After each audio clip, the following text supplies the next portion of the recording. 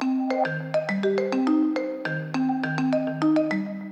my own life and work, I think one of the best examples I've seen of how ideology and compassion really have so little to do with each other is when I've done volunteer work. If you volunteer at, say, a homeless shelter, you will find a very wide range, not just of people who wind up homeless, but a very wide range of volunteers.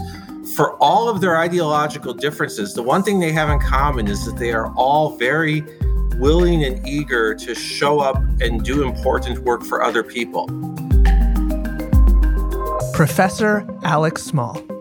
On today's episode, we look at the increasing use of diversity statements to hire, recruit, and promote in higher education.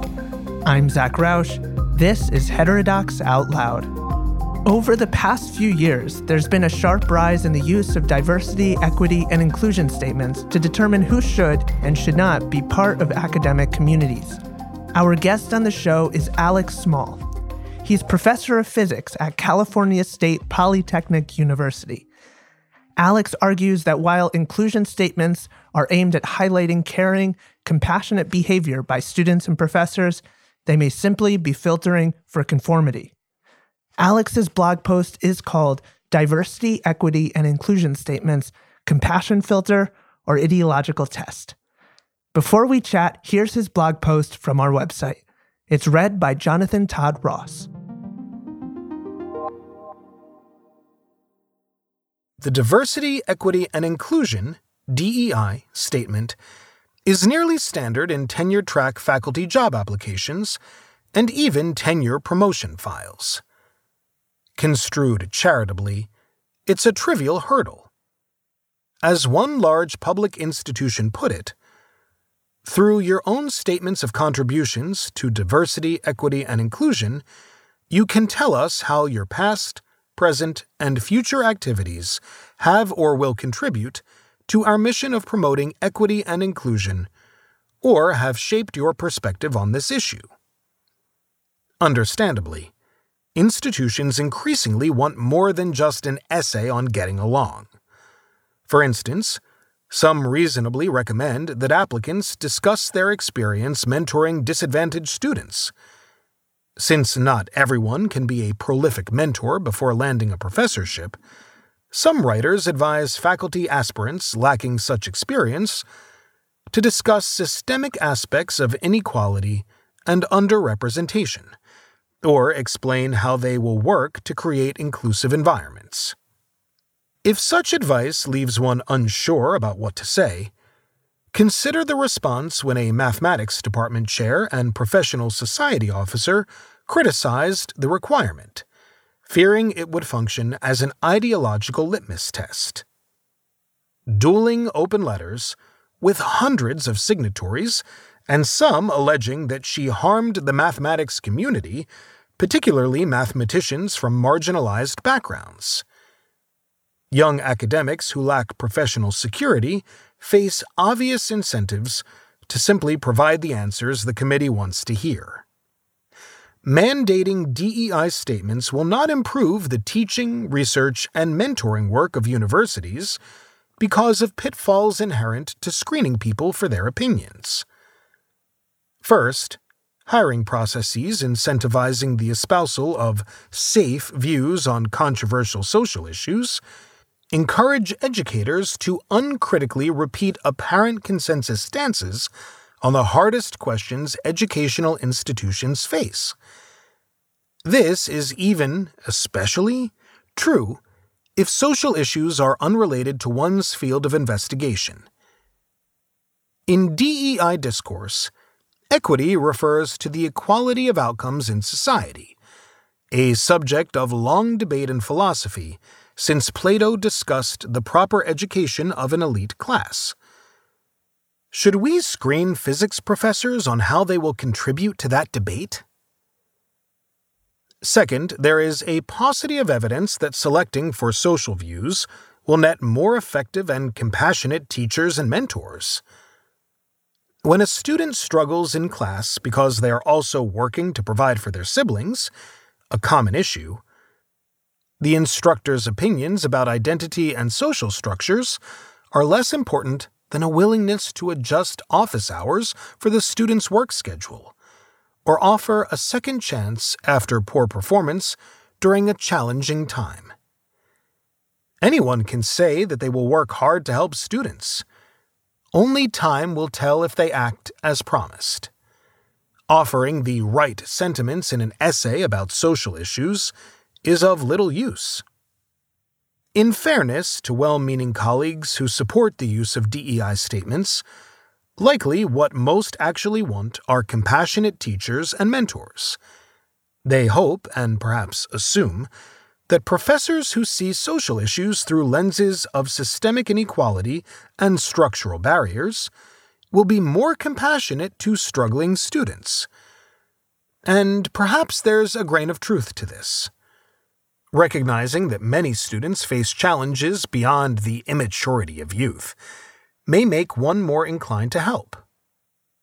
However, people of many different ideological stripes can note larger problems and act with compassion. As a thought experiment, consider the people in your life who agree with your social, political, or religious views. Are they all equally compassionate? Do they all go to similar lengths to help others? Now think of your friends and relatives with different viewpoints. Are they, as a rule, less compassionate or helpful for relatives, friends, neighbors, and coworkers? Anecdotes, to be sure, but consider that research suggests progressives have no edge over conservative religious men in assuming equitable responsibility for housework and childcare. We should give fair consideration to teachers and scholars with varying ideas on societal issues. Beyond contemporary U.S. examples, history shows that filtering for correct social views mostly produces slogan-savvy managers. Czech playwright, activist, and post-communist president Václav Havel, in his parable of the greengrocer, noted the irony of a system that violently suppressed workers' uprisings while requiring managers to display signs reading "Workers of the World Unite." Further, when piety is advantageous, the ambitious will be pious. For example, literary scholar Iser Nafisi's memoir, Reading Lolita in Tehran, describes the transformation of religious student organizations with the rise of the new religious government. Dr. Nafisi saw that in the early days of the revolution, student leaders were passionate and mission-driven. However, once the theocrats had consolidated power, religious organizations attracted career-oriented types with more self-serving motives. That brings us to a final problem with DEI statements in hiring processes. Selecting for correct social views increases incentives to flatter and lie. Most faculty job applicants have spent 2 or more decades impressing teachers. It should be no surprise if they know what academic interviewers want to hear, or at least what the administration says interviewers should want. Some of the people speaking insincerely will no doubt be passionate teachers and scholars willing to jump through hoops for an opportunity to do good work. But others will be slippery careerists who thrive by flattering. Why give them more chances to leverage their skills? I am confident that American universities will clear the low hurdle of operating more honestly and humanely than communists and theocrats. However, the underlying problem is the same. When institutions declare a particular ideology to be central to their work and require aspiring employees to proclaim agreement, they select for rhetorical compliance rather than whatever decent ideals might motivate such views. To believe that we will somehow do this right when so many other societies failed is to believe that modern Western universities have insights and capabilities that other institutions, including non-Western ones, lack. That conceit sits awkwardly with DEI-motivated desires to decenter Western perspectives. Ultimately, what people of goodwill will presumably want from DEI statements is assurance that the writers will act with compassion for struggling students and respect for people from different cultures. Let us therefore examine track records, not opinions. Contact references who can speak to how the applicant has worked with students and peers. Look for evidence of effective teaching. These actions matter far more than favored words about systemic inequality, or whatever the shibboleth of the day might be. Jonathan Todd Ross reading Alex Small's blog post, Diversity, Equity, and Inclusion Statements, Compassion Filter or Ideological Test. Now my discussion with Alex. So you're a physics professor, and I'm wondering, what's your connection to Heterodox Academy, viewpoint diversity, and this issue? So my connection to Heterodox Academy is that I'm a member and I'm also involved in the writing group, a group of people who critique each other's writing as we write about viewpoint diversity. How I got into viewpoint diversity, it wasn't really via physics as physics. I mean, my research in physics is pretty basic, even in more applied physics. Where I got interested in the more socially oriented aspects of viewpoint diversity was when I took my job as a professor at a more teaching-focused university. And what I noticed is that in a lot of discussions around teaching, especially at workshops sponsored by universities or professional societies, there's really a pretty narrow range of perspectives, which on some level is fine. Maybe people converge on things that work. But everyone talked as though embracing whatever is currently the most common or trendy perspective makes you really innovative, which just seems very paradoxical. It'd be one thing to say that everybody converged because of evidence. It's another thing to say that everybody converged because they're so clever and creative and unique. It seems very paradoxical to me. And so then what's the connection between what you're talking about here and diversity statements, which this blog really focuses on? Looking at things against the grain for a while, I was primed to notice the increasing prevalence of diversity statements and take issue with them to some extent. I've noticed for a while that institutions are requiring them. Several years ago, my university started requiring them. And what I noticed is that a lot of the rhetoric out there is really pushing towards a narrow range of acceptable stances in diversity statements, that you should really go for, again, the most popular view that everyone else is saying. And that seems like a really dumb idea, not just for all the reasons of freedom and viewpoint diversity, but look, we're college professors. We were very good students. We know how to do well on a writing assignment. If you say to someone who's been a good student and done well on writing assignments their entire life, please write an essay that really hammers on these points that the more senior academics around you really want to hear. I mean, we've been trained for this for decades. This is not a test that we're going to fail unless we choose to fail it. So I don't really see how we're learning anything of use there. So I just want to take a step back and let's talk a little bit about the bigger picture here. What exactly are diversity statements? So a diversity statement is something that is included in just about all job applications these days.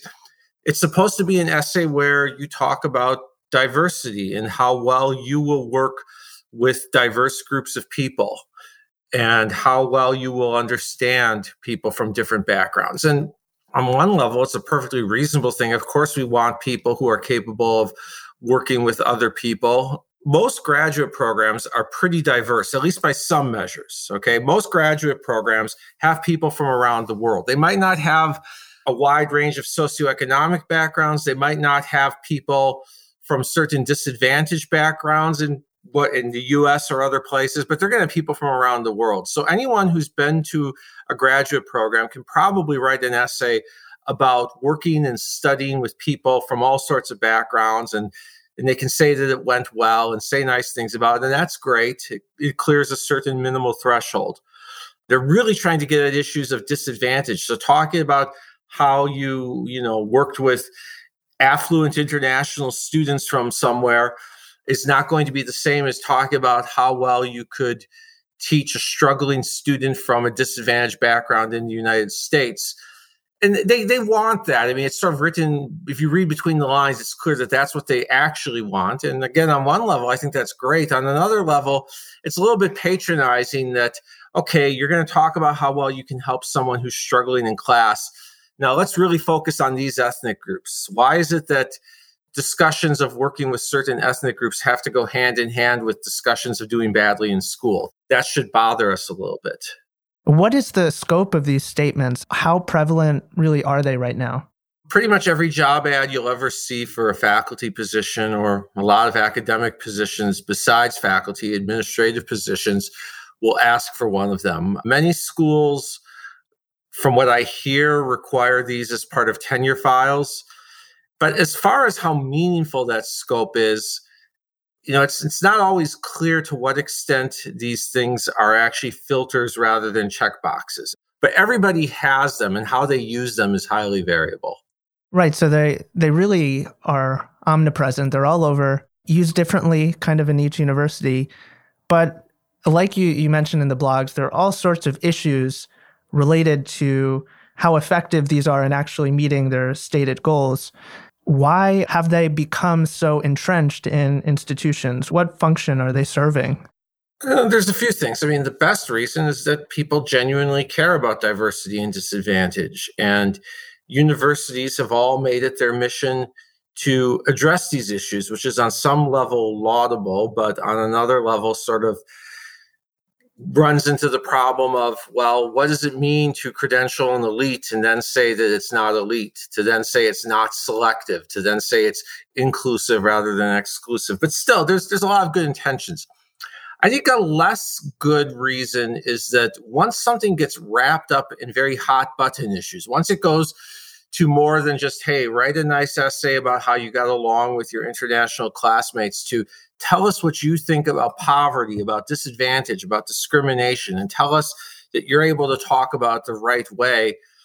Once it gets really hot button, how does anyone oppose it? How do you come out and say, well, I don't think that we should be talking about this, or I don't think that we should care about this? No one wants to say that. And so you really can't argue against something once it's been targeted at a problem that everyone agrees we should care about. And one thing that a critic of somebody who might read your blog, they might say, right, by rejecting the value of them, are you saying that you don't really care about inequality and diversity in higher ed more broadly? How do you respond to a critic like that? I would say that there's a big difference between caring about something and valuing a particular kind of writing assignment. I think the problem of inequality in society and disparate educational outcomes is really important. But I also think that if you've got a writing assignment that pretends to want to hear a lot from us, but really just wants to check which side we're on, you don't need a 2-page statement. A sentence saying, I endorse whatever book is currently trendy and maybe the subject of a faculty-centered reading group, that should be more than sufficient to tell them what they want to know. So I just want to pivot a little bit more to some advice that you'd give to professors or students who work in universities. These statements do have a real effect on what you're saying, hiring, tenure. What are some advice that you would give to people who are inside the academy right now? I mean, the most practical advice, of course, is to play the game, but that's sometimes a little bit easier said than done, because to say convincingly what you think people want to hear, I mean, even though I just said that we all did well on writing assignments, a certain kind of sincerity can still be tricky. So I think the next best answer is to find a trusted person at an institution like the one you're applying to. If not at that particular institution, then at least a similar institution. Because although official university spokespeople will all say the exact same things about diversity, behind the scenes, different schools have very different expectations. You can't assume that a private research university and the public commuter school have the same internal politics. They almost certainly don't. And so you should find someone, if not at that school that you're applying to, at least at a similar type of school, and say, okay, what's gonna read well here? And ultimately, a job application is a sales pitch. And so one way to sell yourself while still retaining some honesty is to illuminate what is most distinctive about you and show how it makes you a human who can relate to students and their challenges.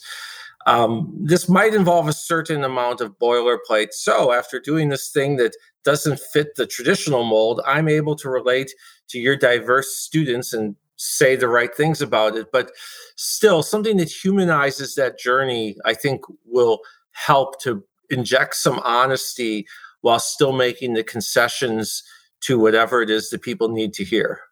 One of the arguments you make in the piece is that diversity statements really are a proxy of trying to see how compassionate you are as a person. And really, are you a good teacher? What's the quality of your teaching in terms of, are you willing to help out a student in need?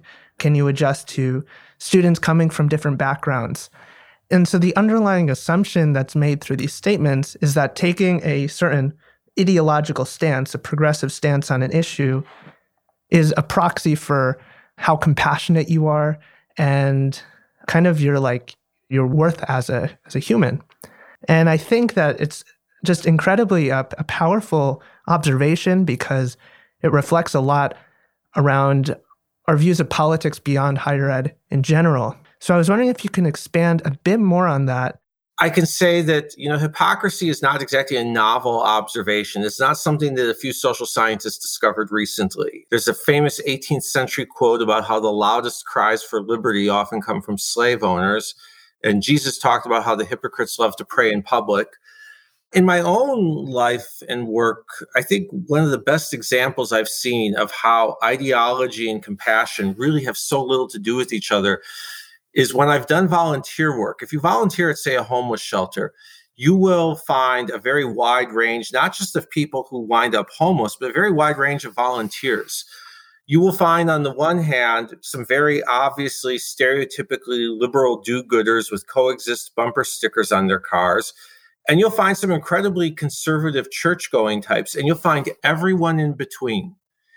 And for all of their ideological differences, the one thing they have in common is that they are all very willing and eager to show up and do important work for other people. And I think if we took the people I've met while volunteering and put them into some sort of diversity training session or some book club to discuss whatever book on systemic disadvantage is currently trendy in academia, some of them would love it.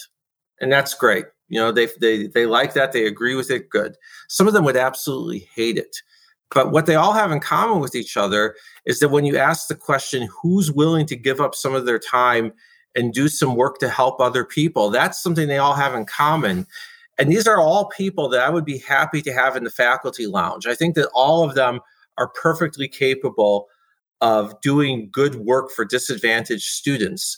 And so why would I choose to filter based on that? I think that experience with people who actually do good for others shows just how little ideology and compassion have to do with each other. In your mind, what would be an alternative approach? You look for teaching experience. And besides getting someone to just say for themselves, oh, yes, I was a great teacher, ask for a rec letter from a supervisor or colleague who was in touch with what they were doing in the classroom. And I think a rec letter from someone who's actually seen them work with students is going to do far more than checking whether someone has read the most trendy book on diversity these days. Before we end, what do you want to make sure our audience takes away from your piece? What I think I want people to take away is that we are imposing this criterion that really has very little to do with actions. And the good news is that most people know this is kind of absurd, and so they aren't filtering very stringently. They're acting in good faith and accepting any reasonable statement. But the bad news is that these things are still sitting there ripe for abuse, and we're just leaving the door wide open for political operators who know how to tell us exactly what we want to hear. we're really decoupling words from actions here, and that is just ripe for abuse. And so I hope we'll focus more on tangible experience. I think that's the best way to select people for a job. Alex Small on Heterodox Out Loud. If you enjoyed this episode, subscribe to stay updated for new and exciting conversations with our prolific and wide-ranging blog authors. In addition, you can meet many of them and hear other exciting speakers at our first in-person conference in over 2 years. It's being held in Denver in June. You can learn more at our website at heterodoxacademy.org. Big thanks to Davies Content for producing this show. To Kara Boyer on our communications team, thank you for taking the time to listen. I'm Zach Roush. Until next time.